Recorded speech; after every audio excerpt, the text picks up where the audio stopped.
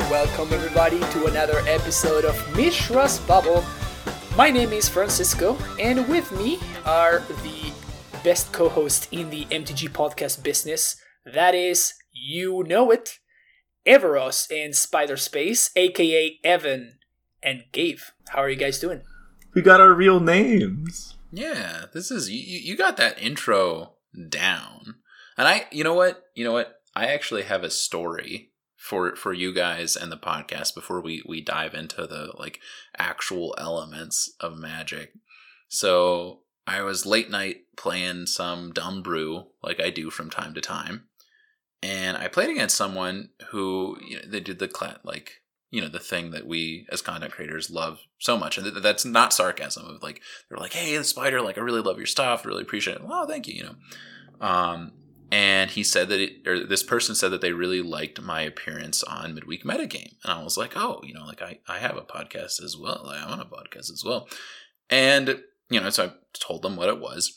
But I somehow mixed it up in my, I messed it up after they were like, so are you on Mishra's Babble? And I was like, no, it's Mishra's Bobble. And I'm like, no, it's not, because I'm expecting them to mess it up. And Fran has an accent. So every time he's like, Mishra's Babble. And it's like, is it Bobble? Is it Babble? I can't tell. And so I just I was thinking about that. And then I was like, no, it's Bobble. And I'm like, no, it's Babble. I'm sorry. I'm wrong. The accent is the joke, man. Why do you think I'm the one doing the presentation? So thank you for that. That allowed me to look like an idiot, which I know, that's all of our goals with each other at all times, isn't it? At all times, yes. Yeah. So that Okay. we call that a win. Self 5. All right. We got some things to discuss today, but we are going to change dynamics a little bit. This is going to be more of a free-form episode. A little bit more ethereal than we're often used to, because that's kind of what modern feels like right now. Ethereal is a word I would use to describe it. It kind of feels like we have some specific decks that are dominating. Obviously, it only takes looking at one of these weekend's results and just see 4 colors all over the place. This Yorion guy. Apparently, it's been allowed to continue to be a companion, and now that Lurus is not there, it's just like, oh, look, a Yorion deck. Oh, look, another Yorion deck. So, the only big reason keeping these Yorions from not only dominating the competitive events, but also the leagues, is its price tag. So, if we ever have, maybe this weekend, for example, if we ever have, a free pass available, I wonder what leagues are going to look like. Yeah, we were talking about that before. The deck is really expensive. It is a lot more expensive than most of the format. I think the paper price, I want to say, it might be the online price. Actually, I've got it right here. The online price is about 1,800 tickets. And the paper price is around $2,500. Spider and I were mentioning earlier that we're both enfranchised players. We both have pretty sizable Magic Online accounts. And on top of that, we both have pretty sizable rental limits as well. And neither of us can rent this deck. Neither of us can play this deck. So with this free pass thing coming out, it'll be interesting to see exactly how much that cost is the barrier, how much that is actually preventing people from playing it, if that's the reason people aren't playing it. My prediction is that yes, I think that is the key factor here, but this will be a good opportunity to see.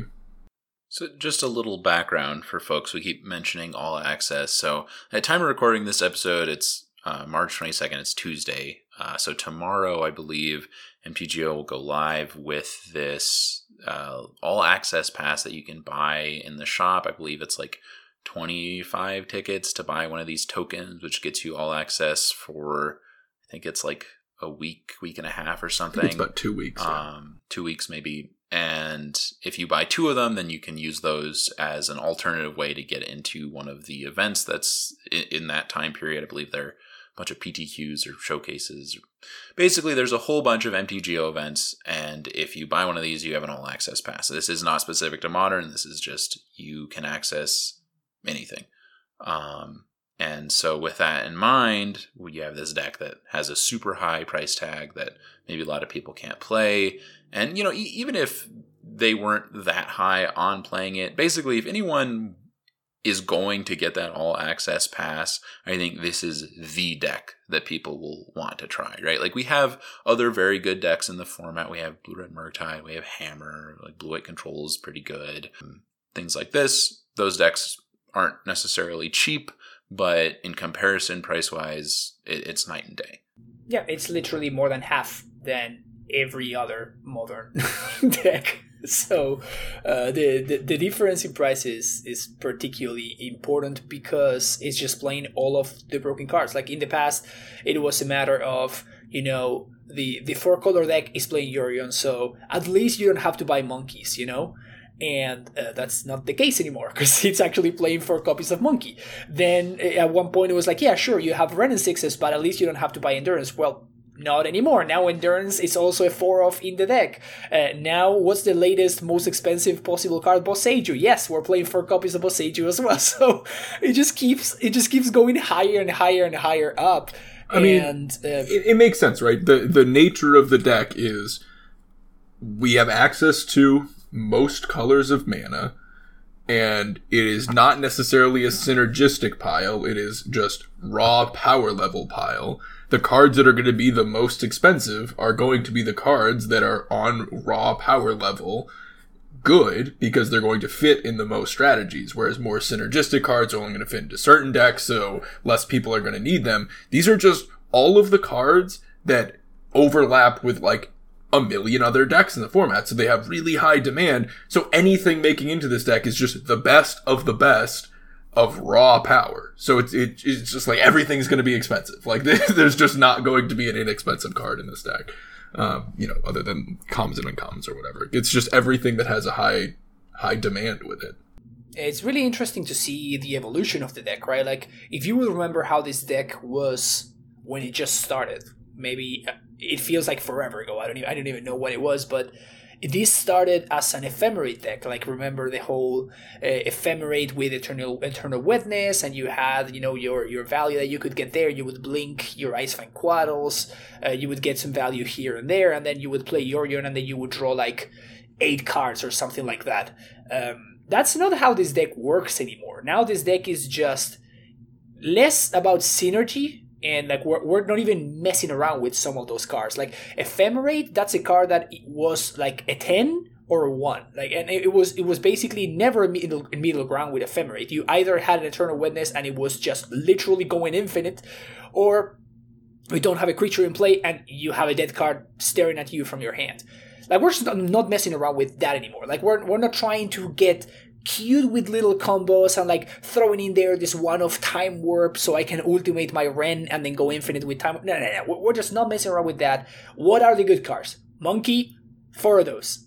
Ren and 6, 4 of those. Omnath, 4 of those. Solitude, 4 of those. Like all of the... It just feels like it's just more and more the good expensive cards and less trying to have a cohesive plan together. So it's just a bunch of busted cards thrown together. That's just how at least the best performing decks look right now.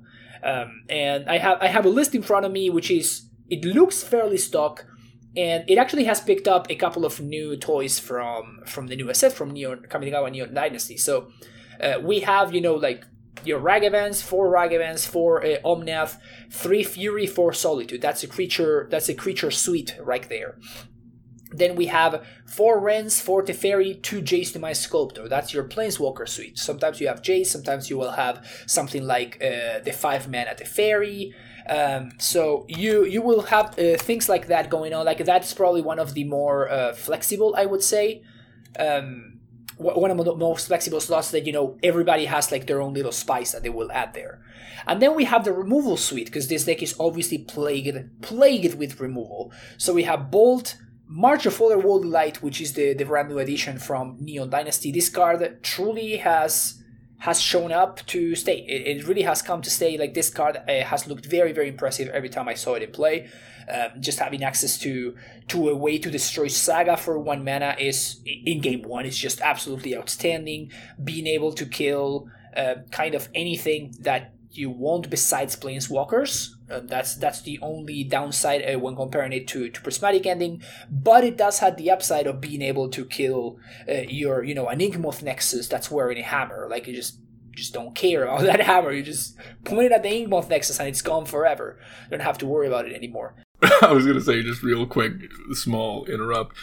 Spider and I were recently playing a league, and we had an opponent playing Hissing Quagmire and Shambling Vents, and having your opponent put that much mana to animate a manland and attack you, and you go 1 mana, exile it, it's strip mining you, all your mana's gone.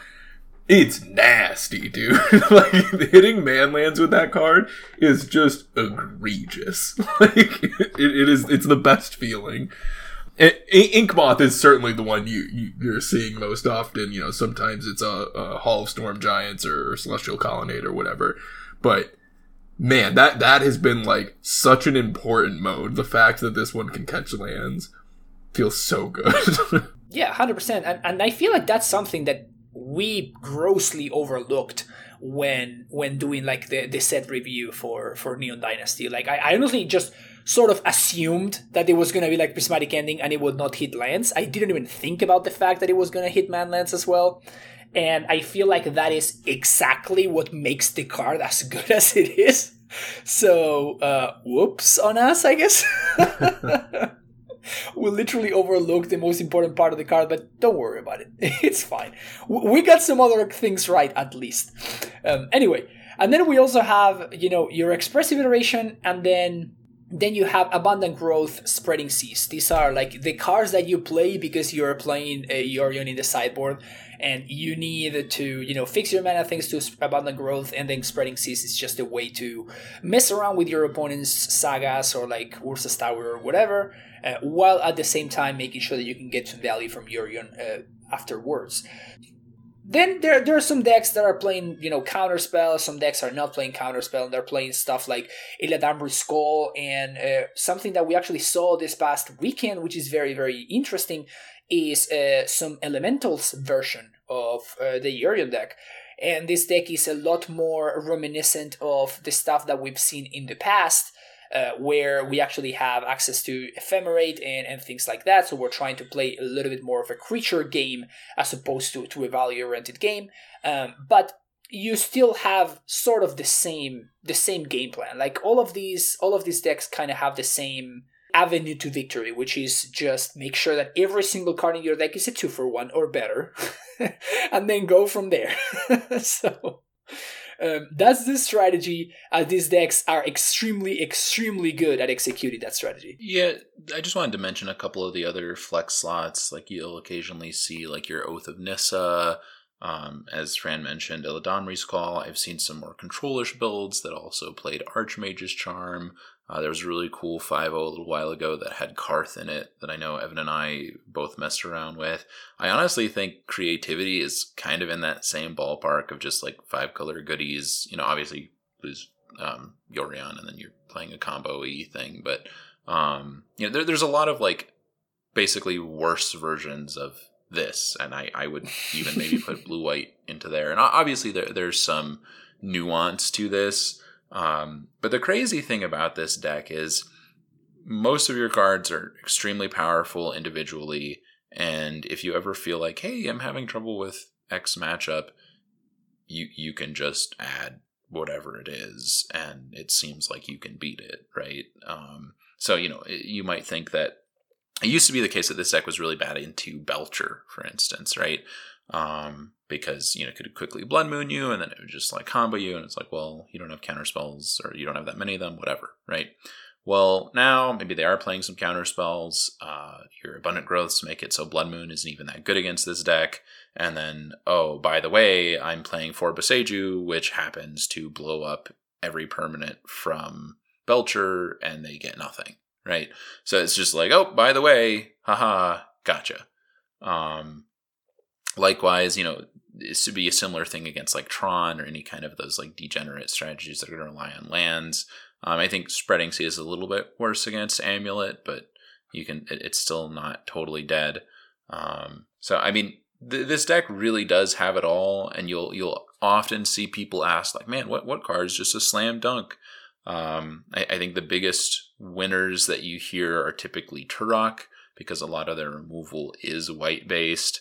You'll also hear the occasional Boil. I don't know if I'm sold on that one. I think this deck has plenty of non-islands, and you're playing Ren anyways. Like, I don't know.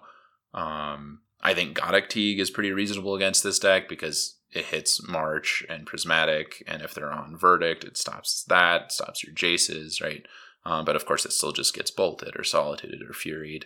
So there really doesn't appear to be just a single, here's the answer. I think you can try to play archetypes that beat it, but then you run into the problem I already described of, well, if 4-color hedges to try to beat you, are you still beating them, right? So that would be the case with Belcher. Like maybe Burn might be favored against them, but if there's too much Burn, maybe they just put 4 Blossoming Calm in their sideboard, right? Yeah, and that's a great place to go right now. Okay, so we talked a little bit about, the card choices that it has, like the main core strategy, which is, fairly straightforward. It's just a mid-range deck. Sure, you can tune it to be a little bit more like a control deck, but really this is just a tap-out mid-range deck. Like, we're not really super interested in holding up mana unless you build your entire deck towards that. So how do we beat a strategy like this, right? Like the whole this brings me back to the days of like Jund, back in the Deathrite days or whatever, where the biggest thing about Jund is like you can't really attack it. Like it's just a solid mid-range deck, and like sure you can have your Rest in Peace or whatever, but then Jund's playing like a bunch of Abrupt Decay, so it doesn't even care that much about that. And then they're also playing Bob, so yes, these were real threats back in the day. Like this is you're probably listening to me and like, wait, those cards are unplayable. Yes they are, but back in the day they were like absolute bangers, right? So that was kind of the strength. It's like a deck like this is really, really hard to hate out. Like you don't Amulet becomes good, you play Ashiok and Blood Moons. End of the story. Like, you're just gonna win now. You know what I'm saying? Like, you can't do that kind of stuff against this deck, because what are you supposed to play?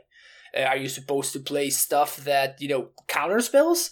Where, like, you're just gonna have so many counter spells, and, like, every single spell that they play needs to be countered, otherwise it's just going to take the game by itself. It's just gonna take take over the game. Like, even Ren, right? Like, their 2-drops are literally game-winning. Just... And if they ever, like, Veil of Summer through a Teferi, you then lose the game. Exactly. So, it's just so hard to find a window, right? Or like, to have enough stuff to stop them from having enough stuff, if that makes sense. And then, like, once you're done, they still have Yorion, and then Yorion comes down. It's a 5-mana 4/5 flyer, Ancestral Recall at the worst, and you're like, what am I supposed to do? So what are the, not cards, but strategies that we can use to try to fight this menace? Yeah, so I think there's a couple that are close. I think Blue-Red Murktide against 4-color is close. I don't think it's necessarily hugely favored either direction. I think both decks can do some hedging.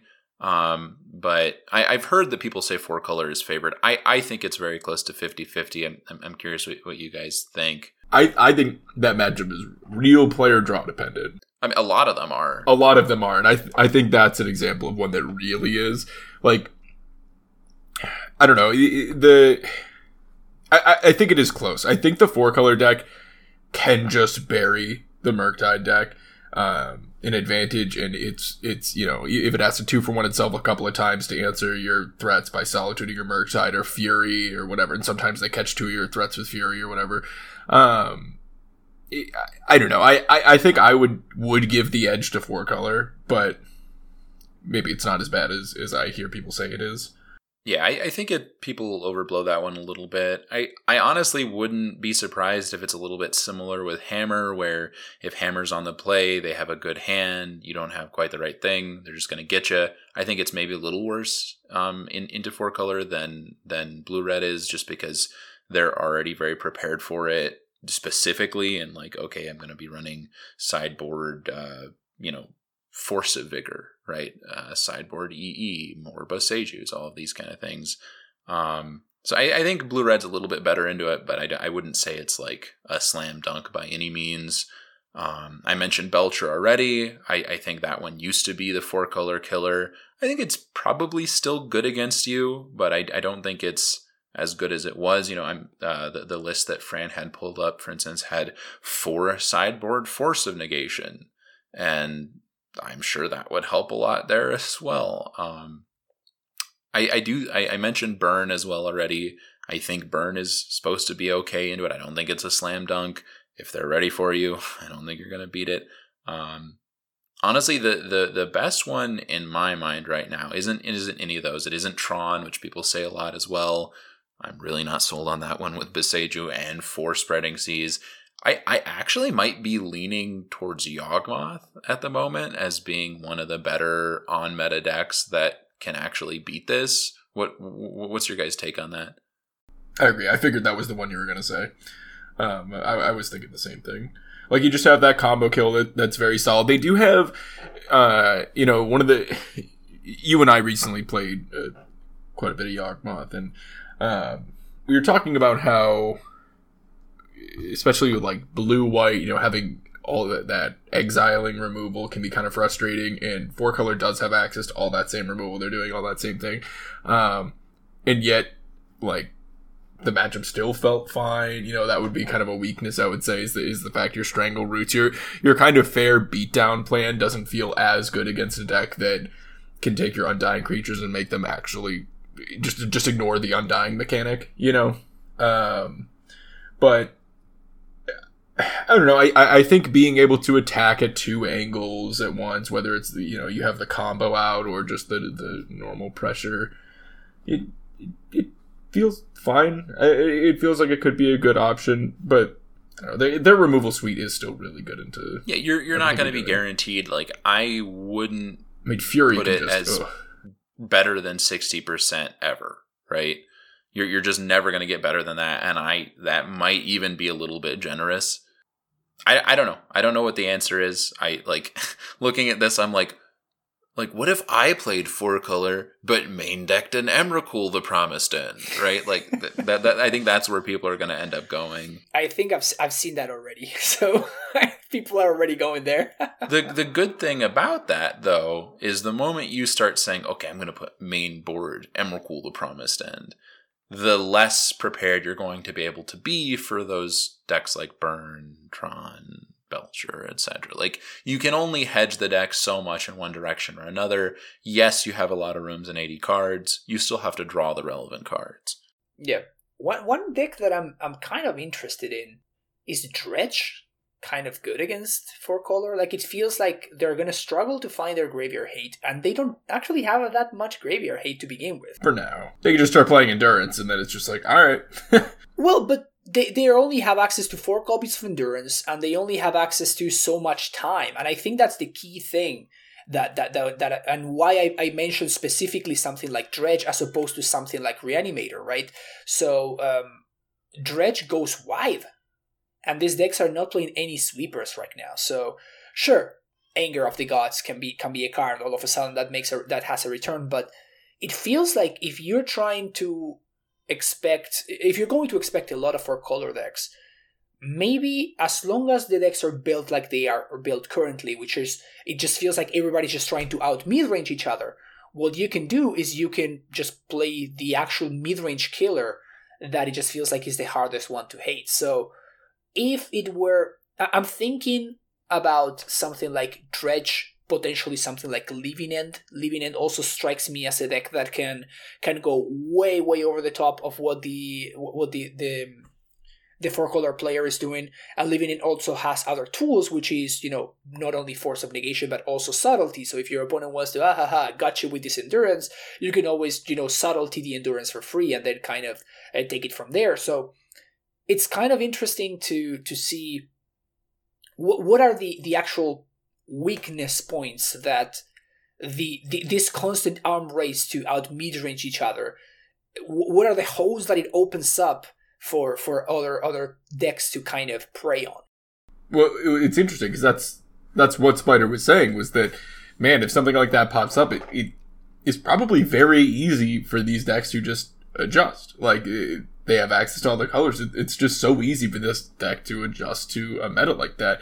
Like you were saying, both those decks you named, I guarantee you, they slap 4 endurance somewhere in the 75, and those matchups are just not nearly as much of a problem. It just feels like as long as you're respecting the right decks, that it's one of those decks that can kind of just be ready for whatever. They can do more than that. Like, if you're really working, you just if you really wanted to, you could do 4 rip, 4 endurance, right? Like, I know that's a little bit hyperbole, but it really feels like anything is beatable with this deck. But to Fran's point, if you pick your spot, you see what the decks are looking like for a weekend, you can definitely spike a tournament. You can they're not ready for burn. Oop, they're not ready for dredge, right? But I don't know, I probably then wouldn't play dredge in the next tournament, right? Yeah, for sure. You want to be doing the whole, dredge song and dance, except that now you're targeting it at a specific deck, I guess. And also, dredge has other problems, right? Like, it can never in a million years beat Amulet, and there's certain decks that dredge just really, really, really struggles against by design. They're actually just cards that dredge struggles against. Like, it play a Sanctifier and the game ends immediately.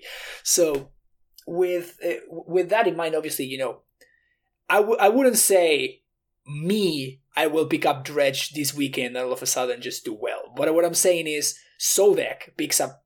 It wouldn't surprise me to see Sodek top 8 this weekend's challenge. You know what I'm saying? Like, that's what I mean. It's like, if you are competent with a deck and you know how to sideboard and you know how to fight against its weaknesses, and like I think it would be a good time to make your shot. Make your shot right now. It feels like these decks are really, really focused on outgrinding each other, and they are foregoing another angle of the format, which is the unfair, the go over the top angle, particularly when it comes to graveyard. I would say, like, they're playing 4 copies of endurance, and that's it. Sometimes they're playing like 1 or 2 sanctifiers, and that's it. And again, like, I want to really hammer home is the fact that I'm talking about decks that don't give you the time. Like, Reanimator is a deck that we're looking at very specific cards and it gives you 2 turns. But like, more often than not, they're not going to have exactly the combo on turn 2 or turn 3. So you're going to be playing a longer game. The longer of the game that you play, the better it gets for the control deck, because for the 4-color deck, because they're going to have more time to find those cards that get you. Dredge doesn't do that. Like, you need the graveyard hate by turn 2.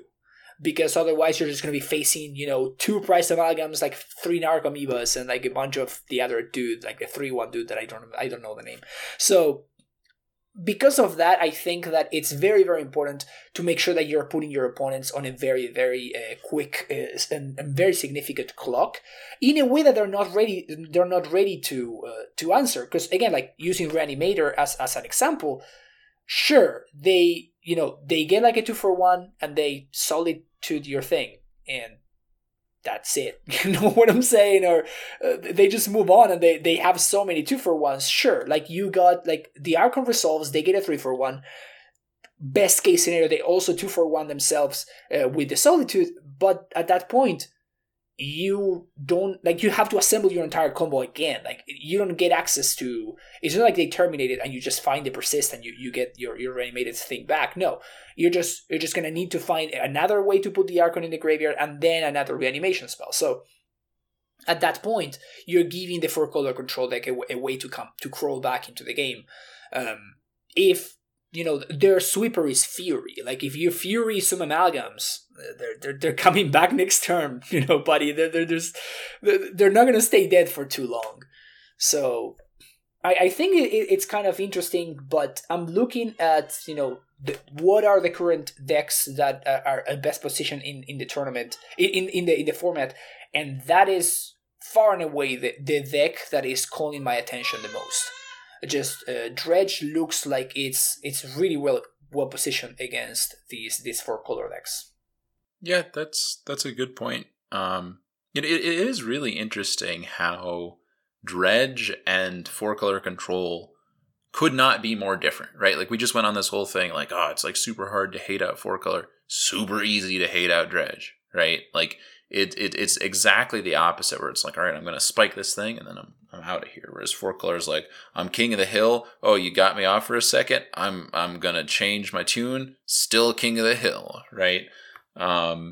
So that's good for those weekends. It's maybe not super telling for the format at large of like, okay, like, are we just going to see 4-color slowly change its sideboard every weekend and then a different deck beats it for a moment and then they just shift it again? Like maybe not.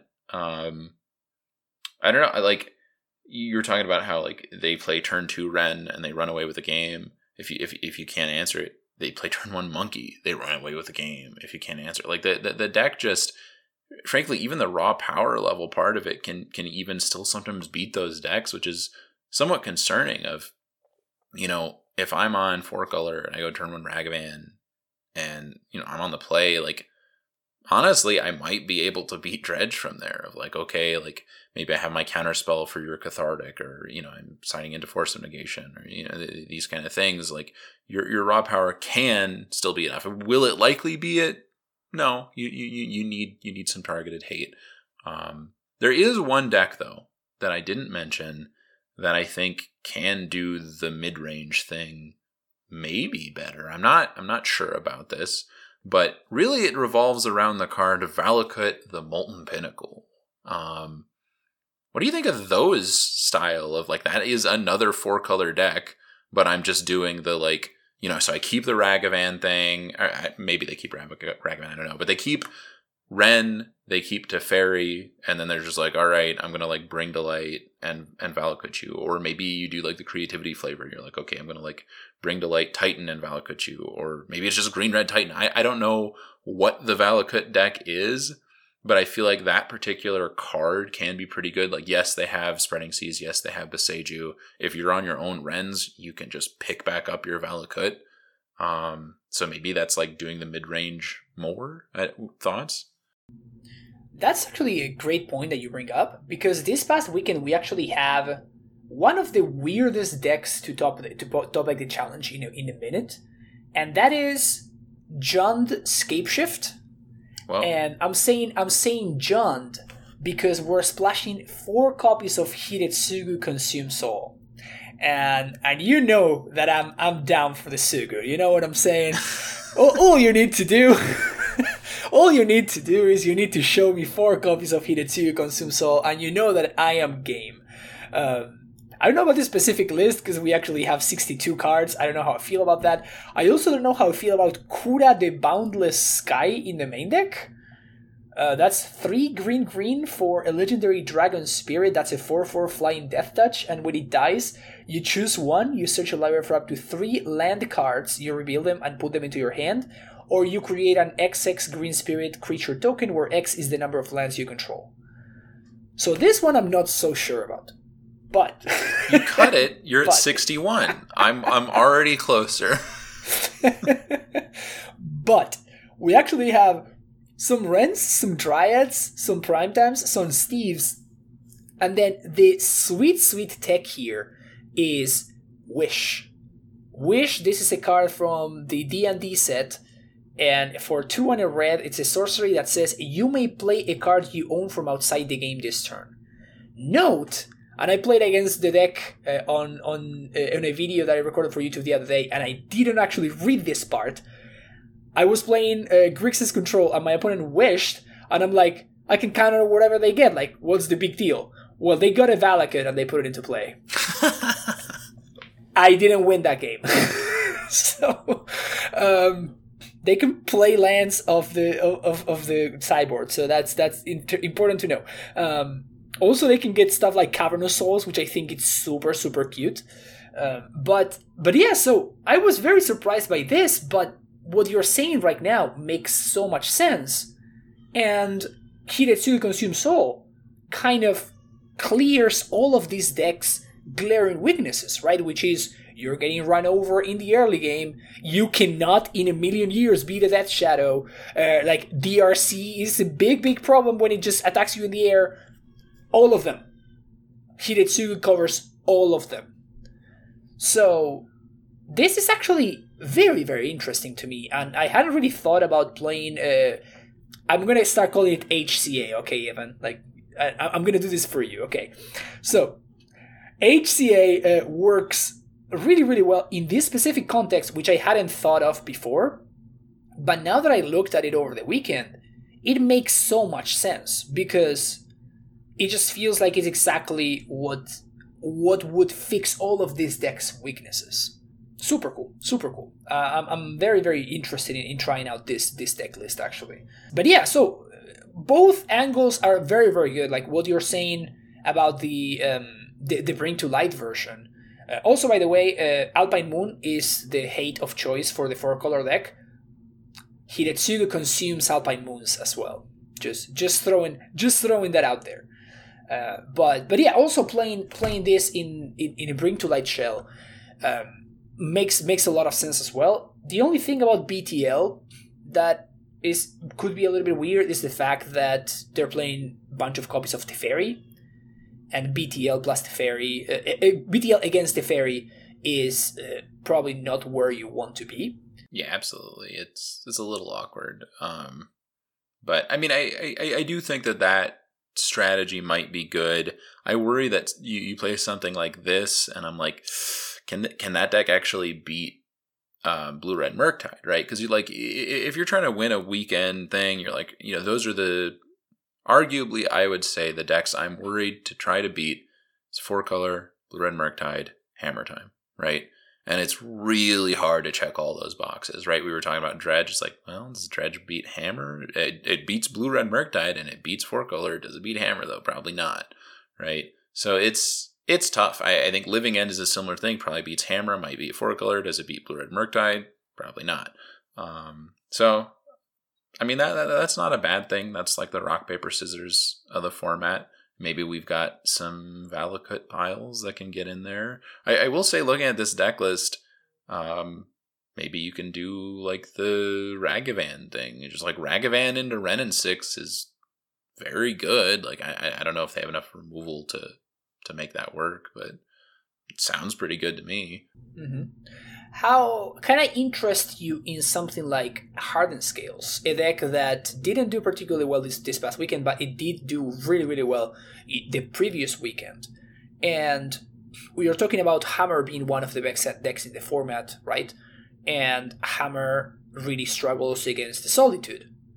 Well, Hardened Scales is a lot more resilient against targeted removal. Once you have your Ravager and once you have your Ozolith, things can really get out of hand fairly quickly there. So I feel like if I, assuming I could play both decks really well, I would much rather be playing Hardened Scales against 4-color than I would be playing Hammer, I think. Would you agree with this? That's interesting. I actually don't know, because I feel like the way that you're beating 4-color with either deck is you're getting under them. So I think Hammer does a better job getting under 4-color control than Scales does. Scales grinds better, but I think that's where 4-color wants to be anyway. So I'm a little bit hesitant to say, yeah, I pick Scales and be okay in the grind, because I think 4-color is still going to outgrind you. Are you sure about that? Like, I'm looking at Patchwork Automaton. Like, this card that is very, very innocuous in its face. But I'm looking at that word too, and I'm looking at Arcbound Ravager putting a ton of counters on this bad boy. And all of a sudden, opponents' solitudes don't look so well. Their prismatic endings look just straight up embarrassing. Ren and 6 doesn't do anything. You can still solitude it. Like, you pay 2 mana. Solitude, right? Yeah, but then you're basically you're playing the game at your own terms, though. Sure. Right? Because your opponent can basically never ever cast a spell because they have to always be on the lookout for that solitude. And then if they don't do anything, you just don't do anything either, right? So you're just basically forcing them to hold up that solitude and that 2 mana for the entire game until, sure, on turn 8 when they're just going to have Omnath plus thing, sure. Yeah, they're going to... The mana is not going to be an issue anymore at that point. But if you can figure out a way to end the game before that... And again, if your opponent solitudes your thing, they also need to have the prismatic ending for the Ossolith, because if we're putting all the counters over there, like, we can just do this all over again. And I think that's the real messed up part about the Ossolith, for real, like the fact that every single thread that you ever play needs to be answered. And if you ever get to pop a Hangerback Walker, you're going to town there. I mean, it is true. I still think both Force of Vigor and March are going to be really, really nice against Hammer or Scales. Like, the fact that March is going to instant speed, like, hit that Manland, hit that Saga, hit that Ozolith, hit Ravage or whatever. And they're still also both on, like, getting hit by the Besejus. Like, I don't know. Maybe Scales is a little bit better there. I'm not sure. How do you feel about something like blue-white, Evan? Like, we've been seeing Wafo be on a tear, an absolute tear lately. He top-8'd the challenge on Saturday. He actually won the one on Sunday, and he's been doing so with this deck list with Snapcaster Mages. Snapcaster is back on blue-white, and I think it has to do a lot with the printing of March and how good March ended up being. So how do you like your matchup with blue-white against 4-color? How do you feel like those two line up? I don't love it. I've really loved this list, and against the majority of the format, I felt really good with this list. I think March made a lot of matchups a lot stronger. You were talking about Hammer and Hardened Scales, and those are two matchups that I think since Lurrus got banned and we got March have improved dramatically. Like, both of those matchups just feel so much better. Against the rest of the format, I'm feeling really strong with blue-white these days. It feels great. 4-color, not so much though. It's still it feels like we're fighting on similar axes, and they're just doing it a lot better and faster. They're presenting problems faster than we are. The first problem that blue-white can really present in a match is Teferi, whereas the first one they can present is Ren. Or Ragavan, actually, I should say. Right, it's Ragavan and Ren. They've got multiple threats, multiple issues they can present before we can even start looking like an issue, The matchup's not impossible. I get, when I've been streaming the deck, I get a lot of people being like, well, what are you ever going to do against 4-color? Like, it's impossible. You're never going to beat them. But, like, you can beat the matchup. A well-timed counterspell, a well-placed, if you do Resolve a Teferi or whatever. If you can get your interactive pieces to line up properly, if they don't have the Ren and 6 on the play or the Ragavan on the play, you getting the play is actually a pretty big deal. The person getting the play, getting your counter spells online ahead of something like Ren and 6 and whatnot is a really big deal. It's doable, but it's probably the matchup I least want to see in the format right now. I feel like a lot of other areas, some other problematic spots, especially with the way that the deck has evolved. We have figured out ways to beat those. For example, Tron, now that we're not playing Spreading Seas of this build or Field of Ruin, you're not really disrupting their mana. We don't have Besage or anything. It can be kind of tricky when, they're just like, here's Tron, here's Ulamog. So Wafo put summary dismissal on the board, and all of a sudden that matchup, it's fine. Like, I've been, consistently winning that matchup, and that card helps it. It's kind of the whole discussion of this podcast. I don't know what that thing is that we can do for this deck. I don't know what that, what that angle is, but I don't know. It's not great. The matchup doesn't feel great. It's not impossible, but it doesn't feel great. Your best option in that deck has got to be just Emrakul the Promised End, right? I guess, but like they're also playing it, Yeah. And that's why, some people were talking about it feels so bad, but some people are bringing summary dismissal in that matchup too, because it gets Emrakul and the turn trigger, or the like dream one where they go for Yorion exiling a million things, and then you counter the ability of Yorion returning all the permanents. I've heard some pretty good scenarios with that. But then it's like, you're bringing in your 4-mana counterspell against the deck that has 4 Ragavans in it. Like, good luck. I don't know. It is a tough matchup. It is a tough matchup. Real talk, what about, okay, this may sound off the wall, but is Tail's End cracked against 4-color?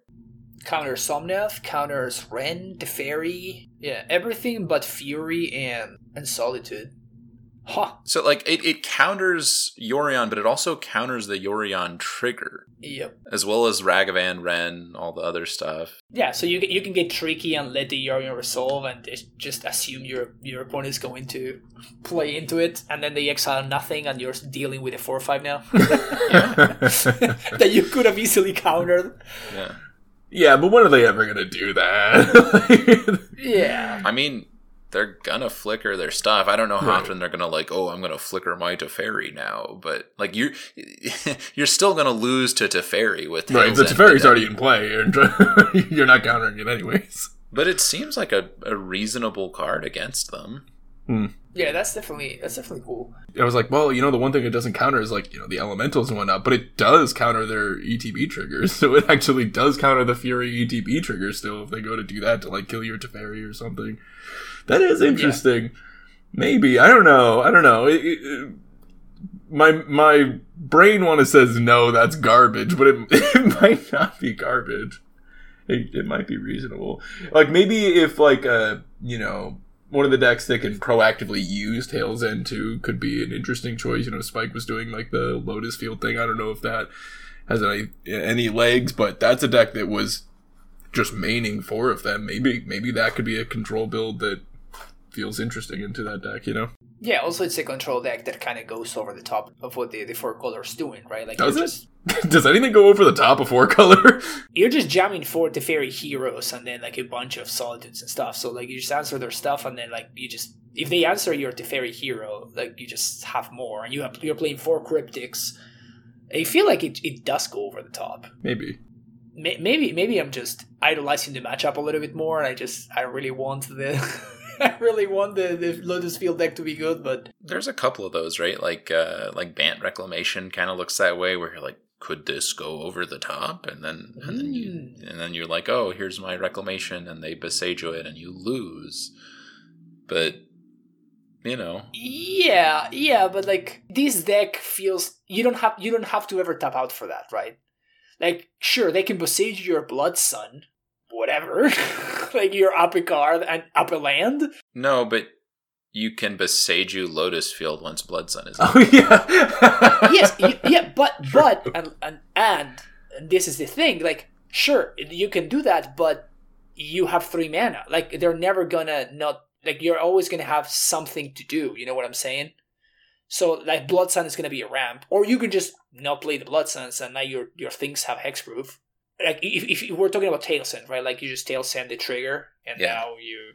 I mean, that is the I'm main decking Tail's End deck, and I don't know, but yeah, maybe we're just going a little bit too hard into trying to beat 4-color and just ignoring the rest of the format completely. Well, I mean, okay, I will say of every deck we've talked about, that Jund Scapeshift deck was the only one where I was like, but what about the rest of the format? Which means maybe it beats 4-color. Maybe. I don't know that it does, but it might.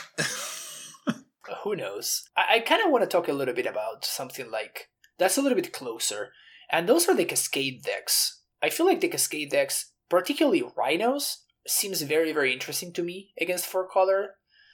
It feels like, sure, if they go turn 3 Teferi and you don't have the answer, GG's, right? But that's kind of what your deck is signing up for anyway, right? But if that's not the case, again, their deck is not playing any sweepers, right? So one Rhino is like, if you get to Rhinos on turn 2, or on turn 3, sorry, that is going to be a guaranteed 2-for-1. Like, the best thing they can do is like Prismatic Ending 1 and like March the other one. And then like Fury, I guess. Like, they can Fury one of your tokens if they 2-for-1 themselves. And then you Rhinos again on the following turn. And now what? You know what I'm saying? I don't know. It feels interesting. And again, I'm just trying to look at all of these different decks and trying to envision how a matchup would work out. And these are the decks that are really calling my attention in terms of, maybe there's something here. Cascade in general seems like it could be in a good spot. Rhinos or Living End, you already mentioned Living End, I think is similar against them, where you're going to have a pretty hard time stopping it if they don't have exactly Teferi. And, it is still an 80 card deck. Like, they're not always going to have Teferi, and maybe you're on the play, maybe you have your Gemstone Caverns, maybe you had Force of Negation. I don't know. There's a lot of things that you can have to fight it. And maybe they don't beat your 4/4s. Some of the lists do play the Verdict. That's not always enough either, but I don't know. Rhinos actually does seem a little bit better to me than Living End does against the rest of the field as well. So I think Living End is probably better into Hammer than Rhinos, but I think Rhinos can beat Hammer with your 4 sideboard Force of Vigor, right? And then the other thing is, I think Rhinos is better into Murktide, right? So you're coming prepared. You've got your 4 Dead Gones for your Ragavan. I don't know that I would say like Rhinos is favored against Blue-Red Murktide, but I think the matchup is reasonably close. Like, you can bounce their Murktides as well. And it's not as if your 4/4s are meaningless. The 4/4, I mean, it just lines up poorly against Murktide specifically, but it just lines up great against their entire deck. So, 2 4/4s raise a DRC pretty well. But yeah, it just feels like there's gonna be. I'm kind of expecting a shakeup. You know what I'm saying? Like, right now we have like the 4-color deck, and again, we expect the 4-color deck to remain there. But it feels like some of the other decks could, I don't know if change dramatically in a direction, but I'm trying to see if there's anything that any of the other decks can do in order to gain some advantage here and there. For example, something like Murktide.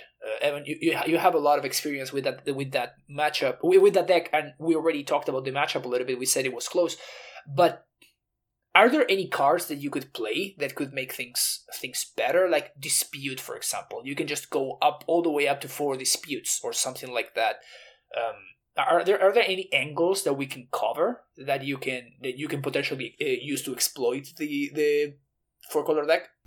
Dispute is one of the angles I've been, playing around with, trying to play more copies of that card. It's funny you mentioned that one. It catches a lot of important stuff, but it does miss in other areas. That's kind of the conundrum here, though, right?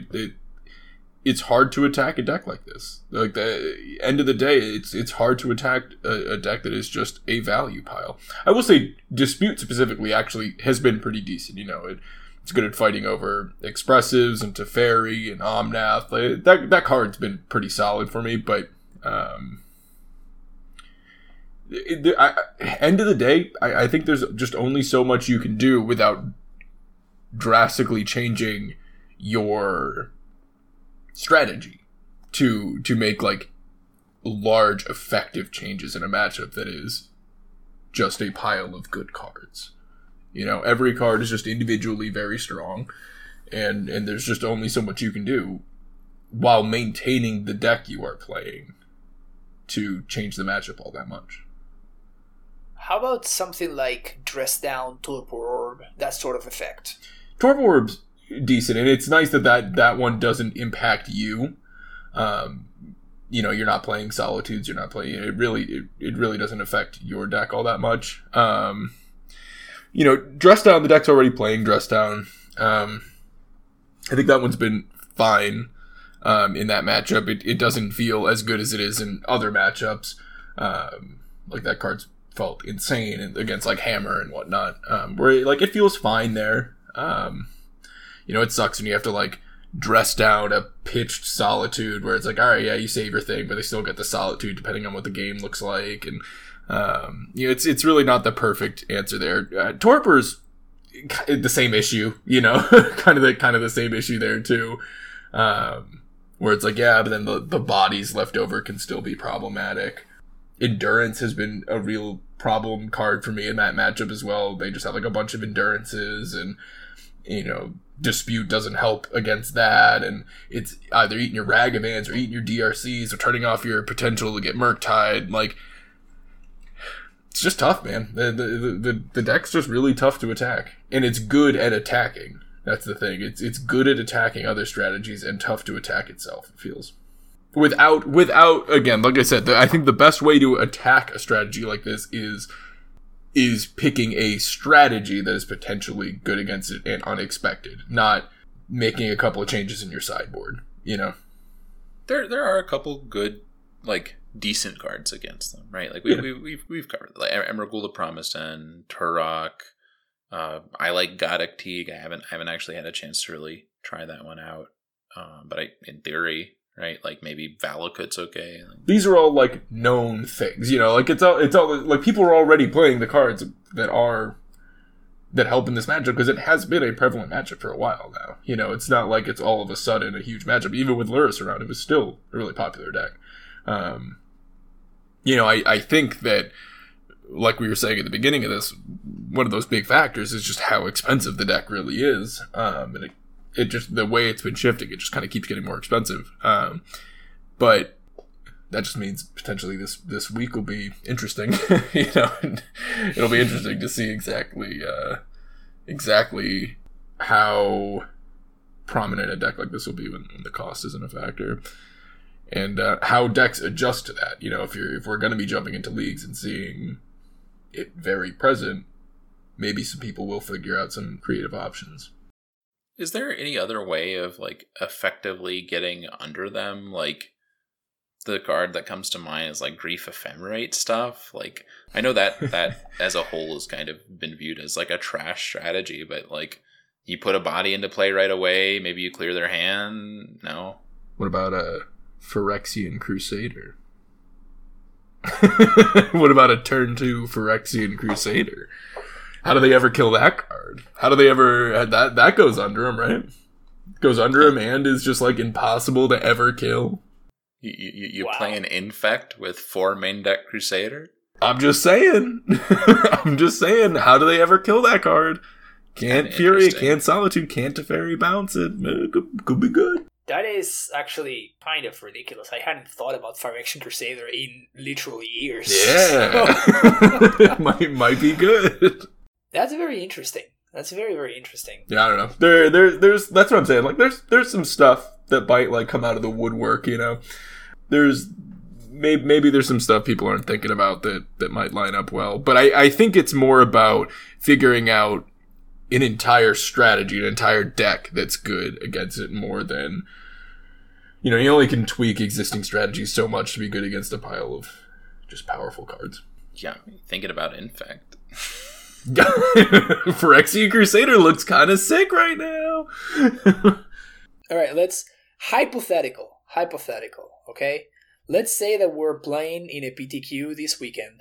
And let's say that each one of us is an absolute master of every single deck in the format. Like, we can play every single deck in the format at 105% of its capabilities, okay? What would you guys play in an event under those circumstances? That isn't 4-color? 4-color. Maybe it could be 4-color, but like, how would you build it? You know what I'm saying? I feel like the answer is supposed to be 4-color. What else would it be? Like, what else? Honestly, if you're playing every deck at perfect play, it's 4-color. Like, it's gotta be. Look, the way that I like to play Magic, I rarely want to play the best deck, often to my detriment, right? And I feel like over time I've gotten spikier, like I'm more willing to play like close to the best decks. And every once in a while, like if it's totally like, all right, this thing's totally cracked, it's totally busted, you just play the best deck. And I feel like I don't want to be one of those doomsayers that's like, what about 4-color Urion? It's just ruining the format. It's insane.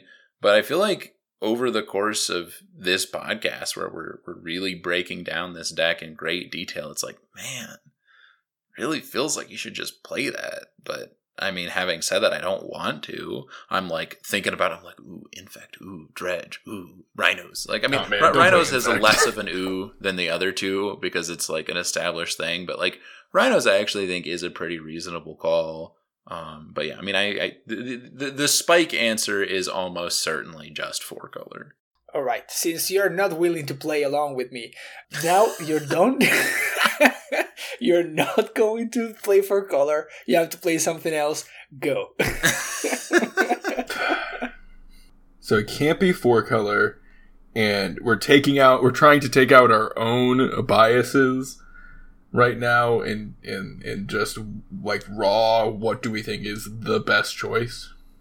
I mean, I still might just say Murktide. I think Blue-Red Murktide is a super strong choice, and played really well is really good. When you are making, all those micro decisions properly, and like, that deck is really good.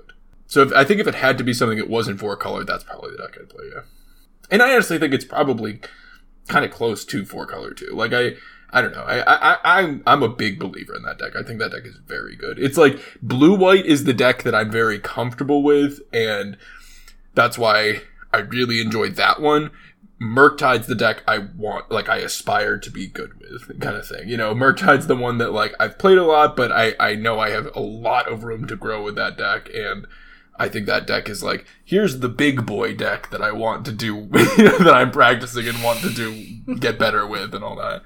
For me personally, I am very, very intrigued about what you said about Scapeshift, Spider. Like, you actually got me thinking about the whole BTL Scapeshift. Having access to Valky seems like actually a fantastic way to get around, like to outgrind them. Just outgrind them with their own deck. Scapeshift in like Valakut seem very, very well positioned against them. You don't really care too much about stuff like Ren because you have your own, and your own Rens are so much better than your opponents. So all of a sudden, like, Scapeshift is looking really, really good. I think if I really wanted to, again, I'm assuming that the metagame is going to be 25% 4-color or something ridiculous. I'm really interested in jamming the full playset of Mystical Disputes in the sideboard, though. I feel like obviously being able to answer the fairy on the stack is going to be absolutely just extremely important, particularly on the draw. So I would go for something like that. But Bring to Light really speaks to me right now after our conversation. Hey, just a quick question before I give you my answer. Are you playing that over something like Veil of Summer? Probably, because I don't think Veil of Summer would be particularly good against a 4-color deck. Even though it would be absolutely fantastic and significantly better against something like Shadow, or probably against Murktide. It's kind of interesting against Murktide, right? I think you prefer Dispute. I think because Dispute fights over the counter, they're not going to have like a ton of mana, and the Dispute also fights over the counter spell. It doesn't draw you a card, but it also counters Murktide. Like, slowing down their clock seems insanely relevant. Yeah. Like, ridiculously important. And that's like a big slowdown. Yeah. 100%. So, yeah, I'm kind of feeling like you would just play them over the Veil.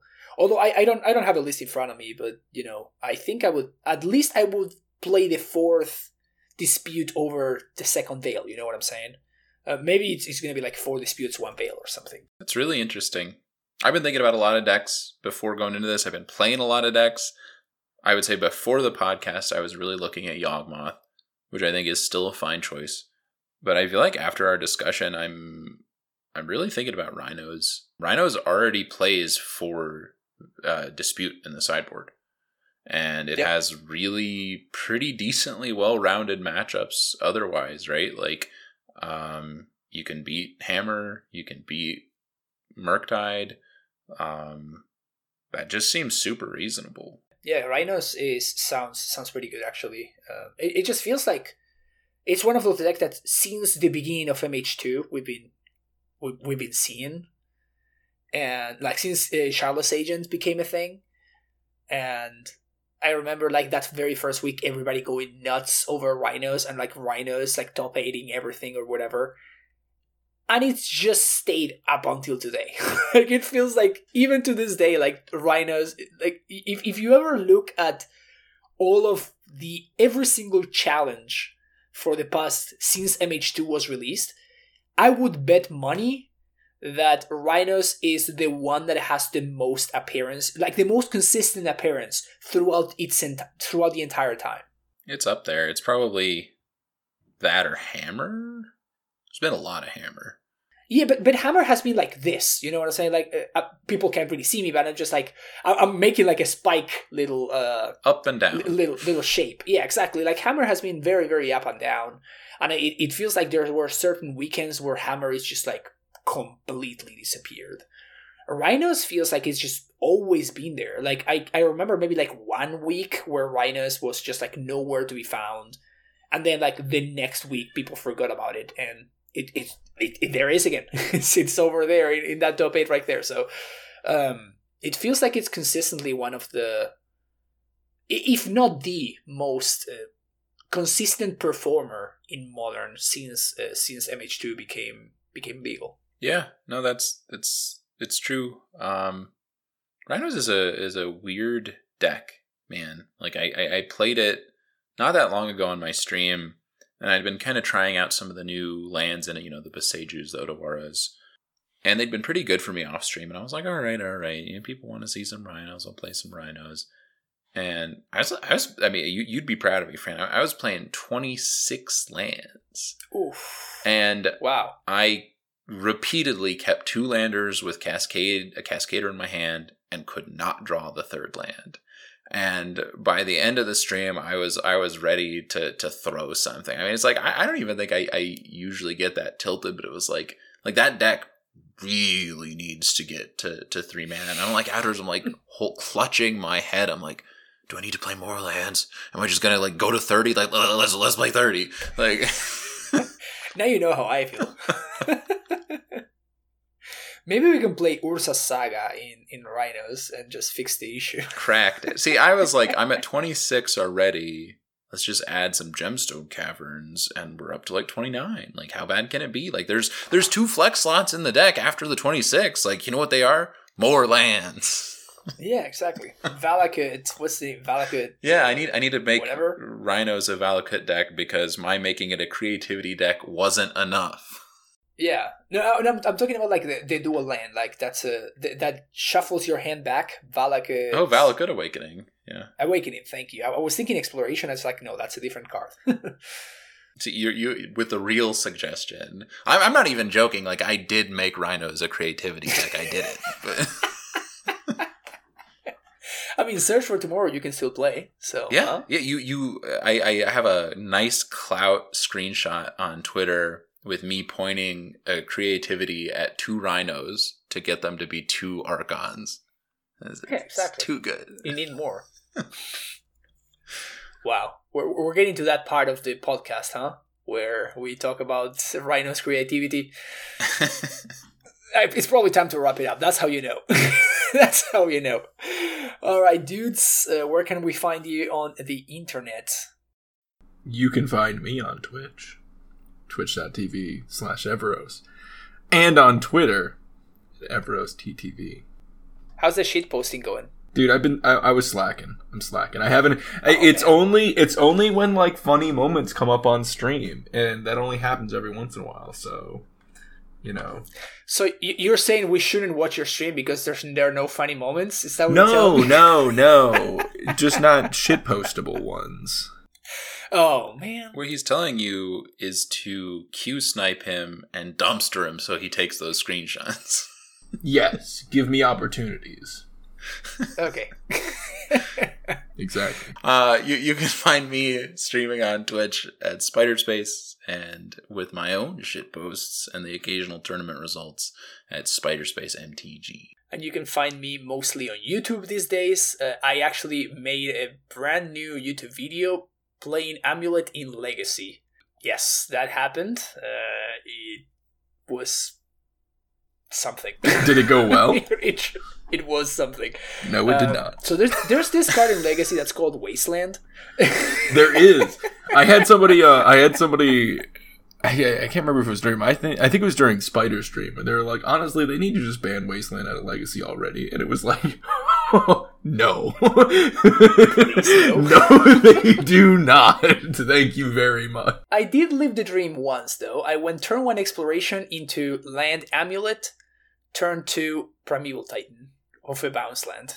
Did you lose still? No, I actually won that one. Oh, that's good. I won that one. Yeah, it was good. Wait, isn't that just Modern? Like, I'm already getting turn 2 Titaned in Modern. Yeah, that is just Modern. Yeah.